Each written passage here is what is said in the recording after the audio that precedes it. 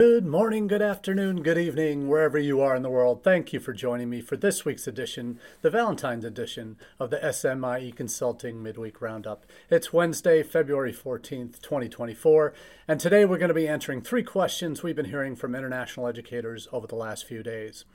Before we get into those questions, we want to give a special shout out to those of you who've been listening loyally on our podcast version of the Midweek Roundup with well over 3,100 downloads now for the last few years that we've been doing this. Really a pleasure to be coming to into your ears, into your brains every week to talk about these international education issues.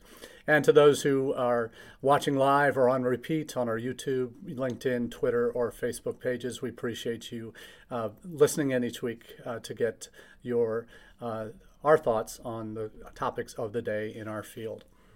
So, as we do each week, we take the stories that we cover here in question format on the Roundup from our newsletter that comes out on Mondays each week. And for those who aren't subscribed to the newsletter, that's available on our website at smieconsulting.org/subscribe. And I'll be dropping the link to that in the chat here in a minute. And that will help you, if you want, scroll down to the subscribe button, and then you can enter your name, institution, and your email address, and we'll get you signed up for that newsletter right away. We also have a LinkedIn version of that newsletter that you can subscribe to for free, and that is available.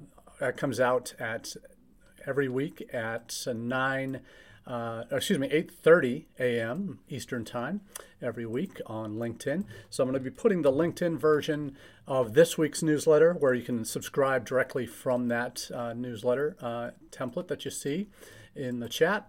And they also will drop in the email version so you can stay up to date with what's going on as we chat through these 3 questions today. Now, the newsletter covers social media and international education news every week. Covers about 20, 30 different topics every week, from AI, social media, digital news, webinars that are coming up, blogs that are of particular relevance, I think, and then also covers international ed news, both in the U.S. in terms of top news stories affecting international educators in the U.S. and students, and then also solutions on how we can potentially overcome some of the challenges we face in our business, and there are a few, aren't there? And finally, we also have a global roundup as part of that newsletter that talks about, like we do each week here on the Roundup, talks about different countries around the world and the challenges that they are facing with restrictions and or growth in international student mobility to their countries and to and from their countries. So let's get right to the first question of the day. How are you messaging Asian students today? Now, it doesn't take a rocket scientist to know that when we talk about messaging in Asia, everybody's eyes first usually go to China, and for good reason, since they have been until recently the number one source of international students in the United States. But what's important, I think, to keep in mind when we're talking about Asia is it is a very diverse region, from the Middle East through to East Asia, Southeast Asia, South Asia, very different than very distinct regions. That's an easy way to say it. But in terms of what we can do to better break down Asia into manageable chunks, anyone who's traveled there knows that it's a very challenging region at times to come up with a consistent approach that will work well in every country. And one of the reasons it doesn't, we know in China that it's a completely different social ecosystem there. You have to be on their individual platforms, WeChat, Youku, Douyin, all the different versions that they have, QQ, of our Western social media. So that is a challenge in and of itself.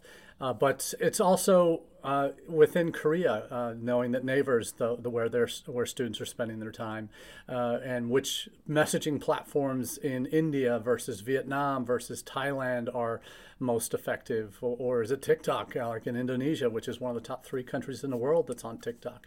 And kind of wrapping your heads around all that data and what works in different countries is a messy one. It's not easy. and traveling in the region is never a cakewalk either. So there are always going to be challenges here when we think about these things. And today, what I'd like to do is share with you a little bit on what some of our friends in the business that are active in Asia have had to say. First up is a webinar coming up a week from tomorrow on Thursday the 22nd from our friends at Synorbis on tools and strategies to engage students from Asia.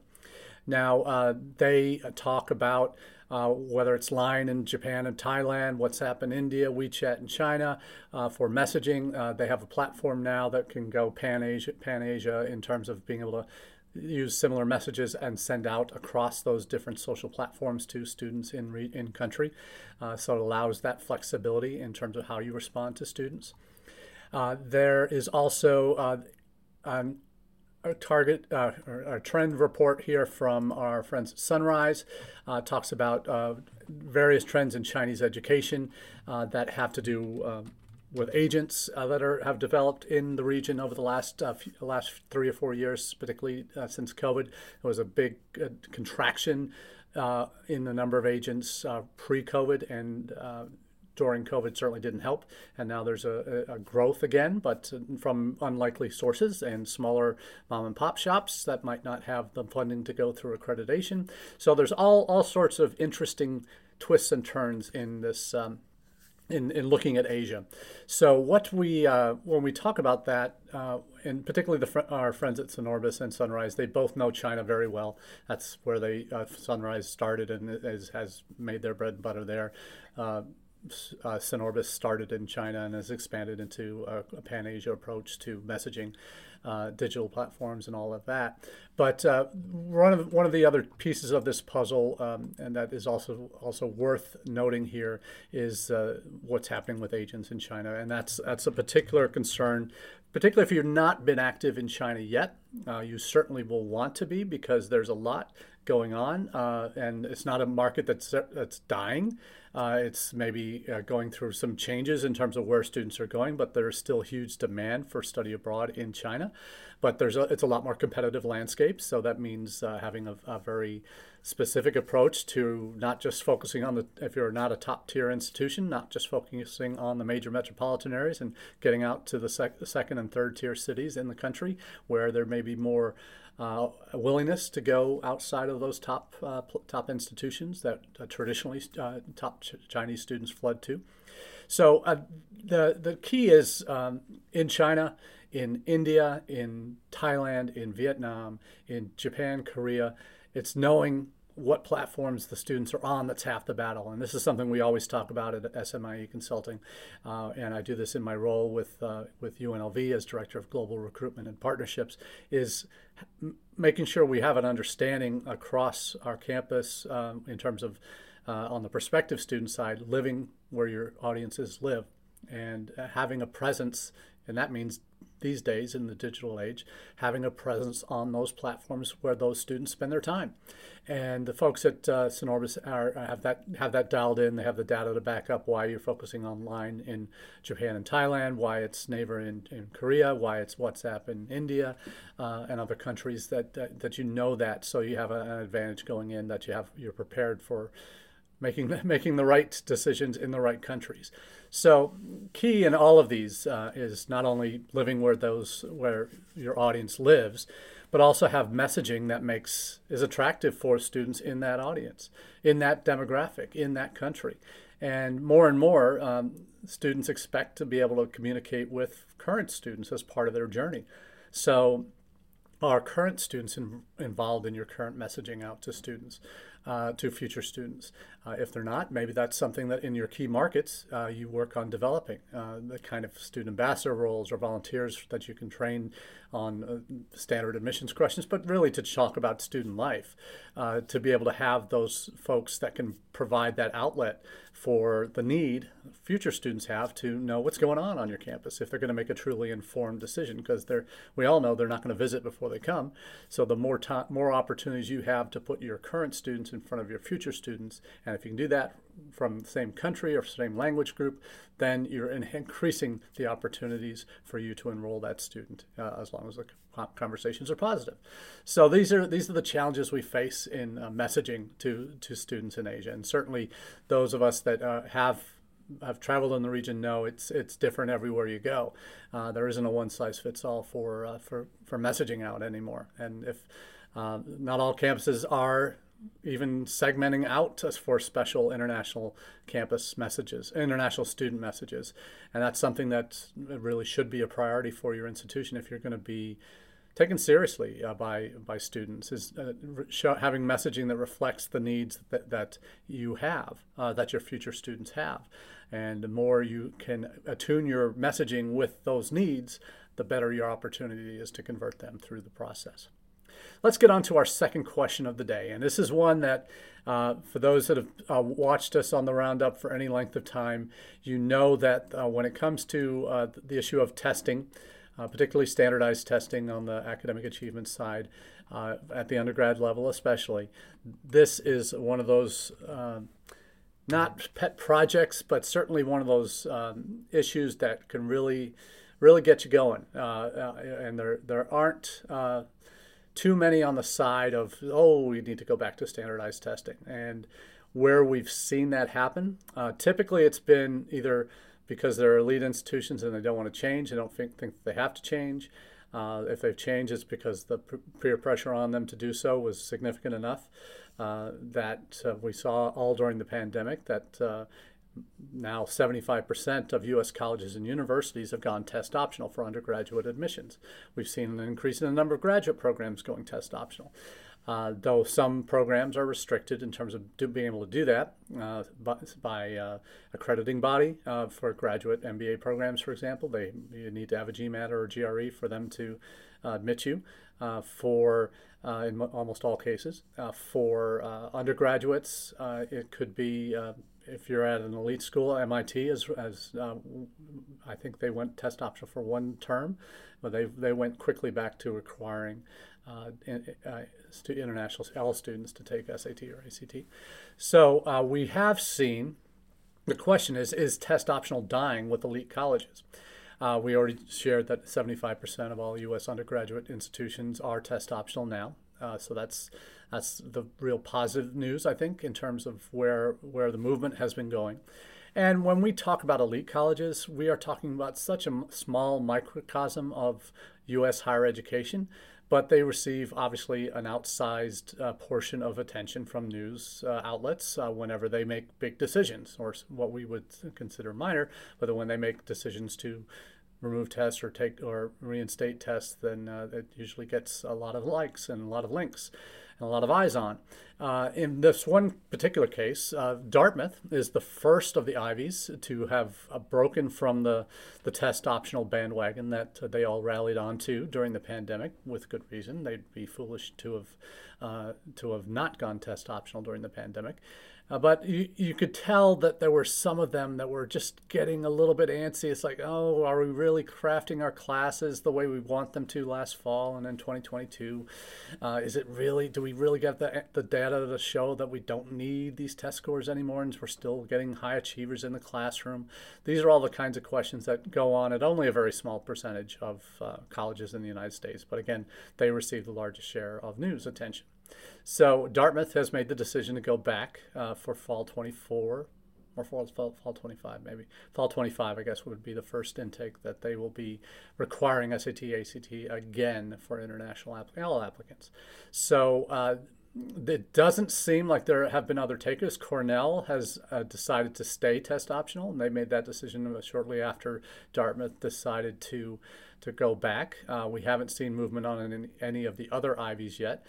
So we'll keep you posted, obviously, in the newsletter as well as here on the Roundup, if there seems to be more momentum gathering pace to switch back to test required. So the question of test optional, frankly, it's a dull one, and I'm frankly done with it. But it's one that deserves our attention, because internationally, for my money, it's never. Test optional should be the minimum standard for international students, because these tests are not designed for international students learning maybe British English in their schools, if at all, in their home country or a third country, and not having the background to understand a lot of the language. It's going to be in the meanings and phrasings that are used in SAT and ACT tests. So they're not tests designed for international students. They're designed for U.S. citizens in U.S. high schools within the United States learning American English. So that's the real challenge with for me, and always has been. I've been fortunate enough to have worked. Every institution I've been at has been test optional for international students, and it's a flag I will carry to my grave in terms of why you should not treat international students with disrespect by requiring them to take a test that was never meant for them. So hopefully that shows you where at least where I stand on that.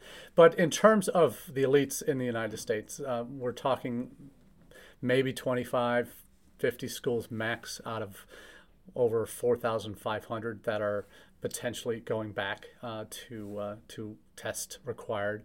And we're not, the schools that are also in the test required camp now, some of them are restricted because the state requires them to have state legislation requires SAT or ACT to be taken, and in some states like Florida and Georgia, I think you actually have to if you want to have any chance at scholarship.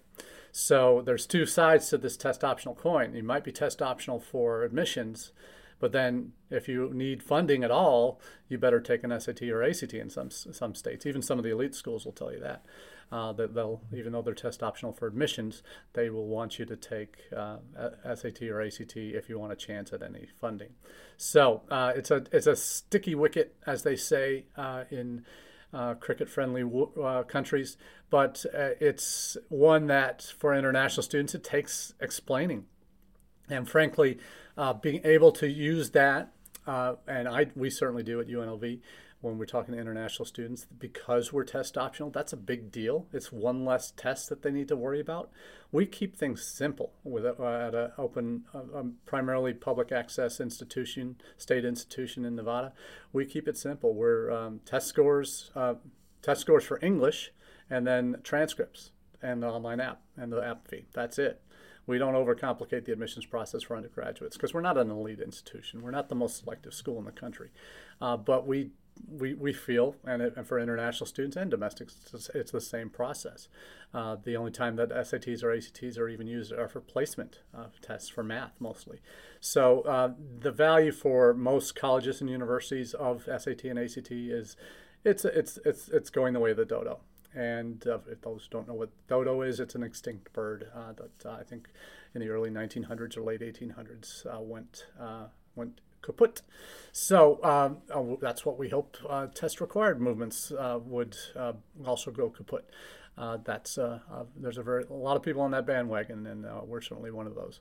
But that's all for that question on test optional dying at elite colleges. It may be. It's maybe a little too early to tell, certainly for 2025.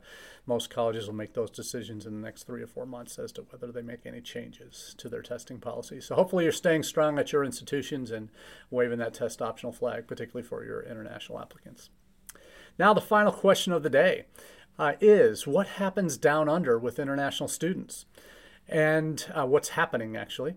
There's a lot here that we want to cover because when it comes to being down under, they've ridden a lot of different waves over the last 10, 15 years when it comes to international students and trends. And when certain governments come in and become more restrictive, others come in and open the doors wide open because of the economic benefit, and they don't really see the consequences of how many more of these international students have.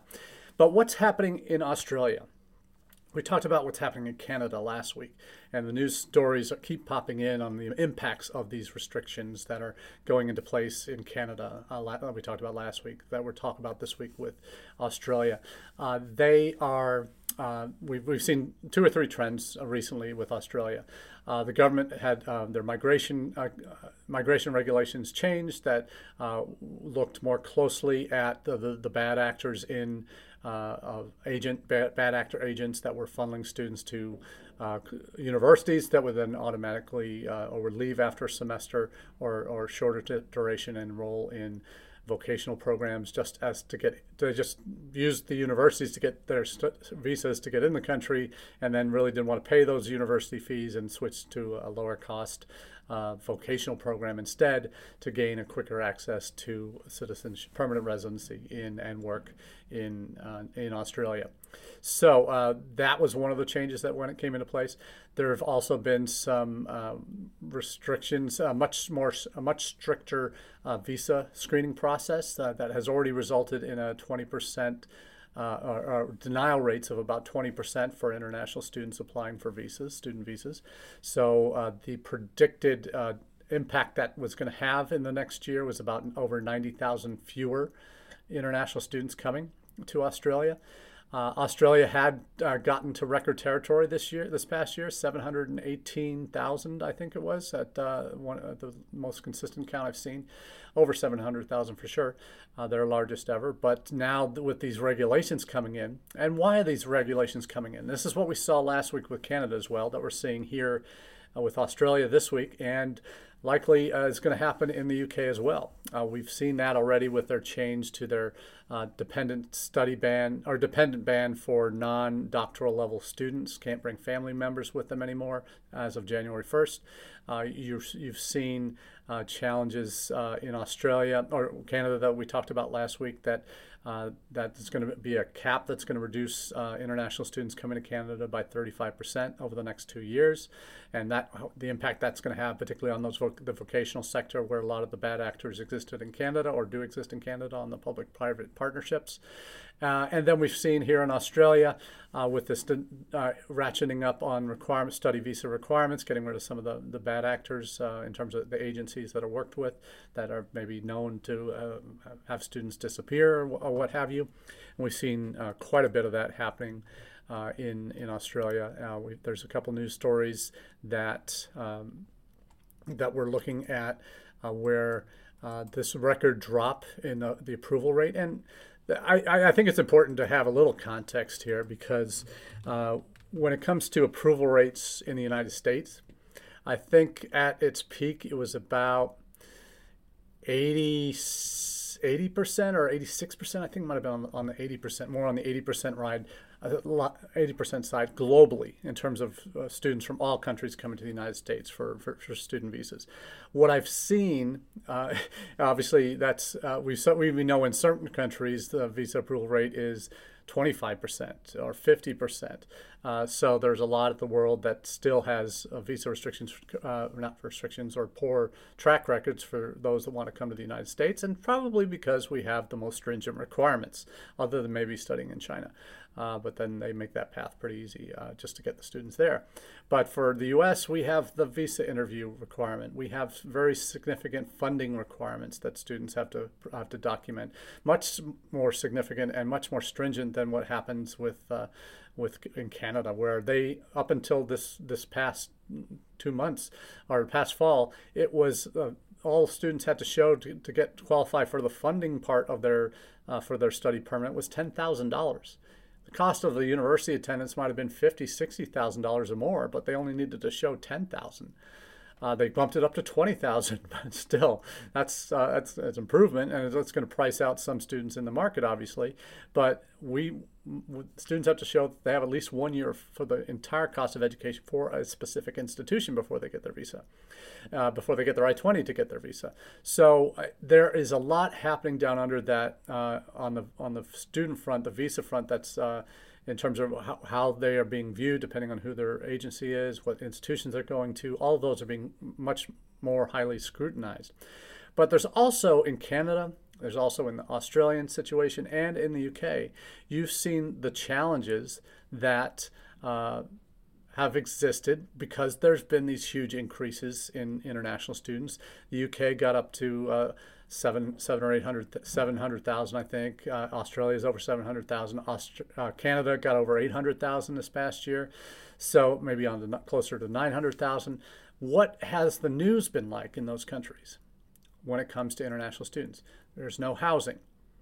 We've got students on food stamps, so that they're putting all their money into housing. They don't have any money for food. That in Canada, in Australia, in the UK, those are very common stories that happened. And the reason why they're coming is because those countries have become so dependent on the revenue from these students that they've pushed the boat out too far with bringing more and more in, and the resulting effect on the communities where they live. And that's one thing that most universities outside the United States don't have residence halls on campus. And those that do, it's very premium space. Yeah, in most of these countries, they're relying on the local housing stock to absorb their students. Whereas on our campuses in the U.S., we have housing for almost all undergraduates and even some grad student housing on certain campuses. So what we've seen is that there's real challenges in some of these countries that have pushed the boat out very far. And I've made this case from day one when we started SMIE Consulting. The United States is the best destination when it comes to quality. It's the best destination in terms of capacity to enroll more international students. We're at 5% of our total higher ed population being international now. In Canada, it's pushing 35. In Australia, it's 40%. In the UK, it's 35%. So that's the result of becoming so dependent on those international students to fund their institutions. So that without regard for the impact on the local communities that really are absorbing those students in terms of the housing, in terms of dietary needs, in terms of religious needs, in terms of all these other social things that they need to have in their communities. That in the U.S. we provide those on most cases on our campuses. That doesn't happen at most of the rest of the world. So these students are kind of being left to their own devices, and that don't have proper guidance all the way around, and they get themselves in situations that they shouldn't be in. So what's happening down under with international students is there's going to be a clampdown. There already is. The visa rates are dropping. There's going to be 90,000 fewer international students going to Australia this year as a result. So a lot to digest with what's happening in all the different major receiving countries. And that's what we keep you up to date with here on the Roundup and in the newsletter. So please, if you aren't already, like and subscribe and share this out to your colleagues who might need to see this. Also, please feel free to share the links to our newsletter as well so that they can have that for their edification. So thanks very much again for being a part of the conversation today. And for those of you in love, happy Valentine's Day. Enjoy it. Take care.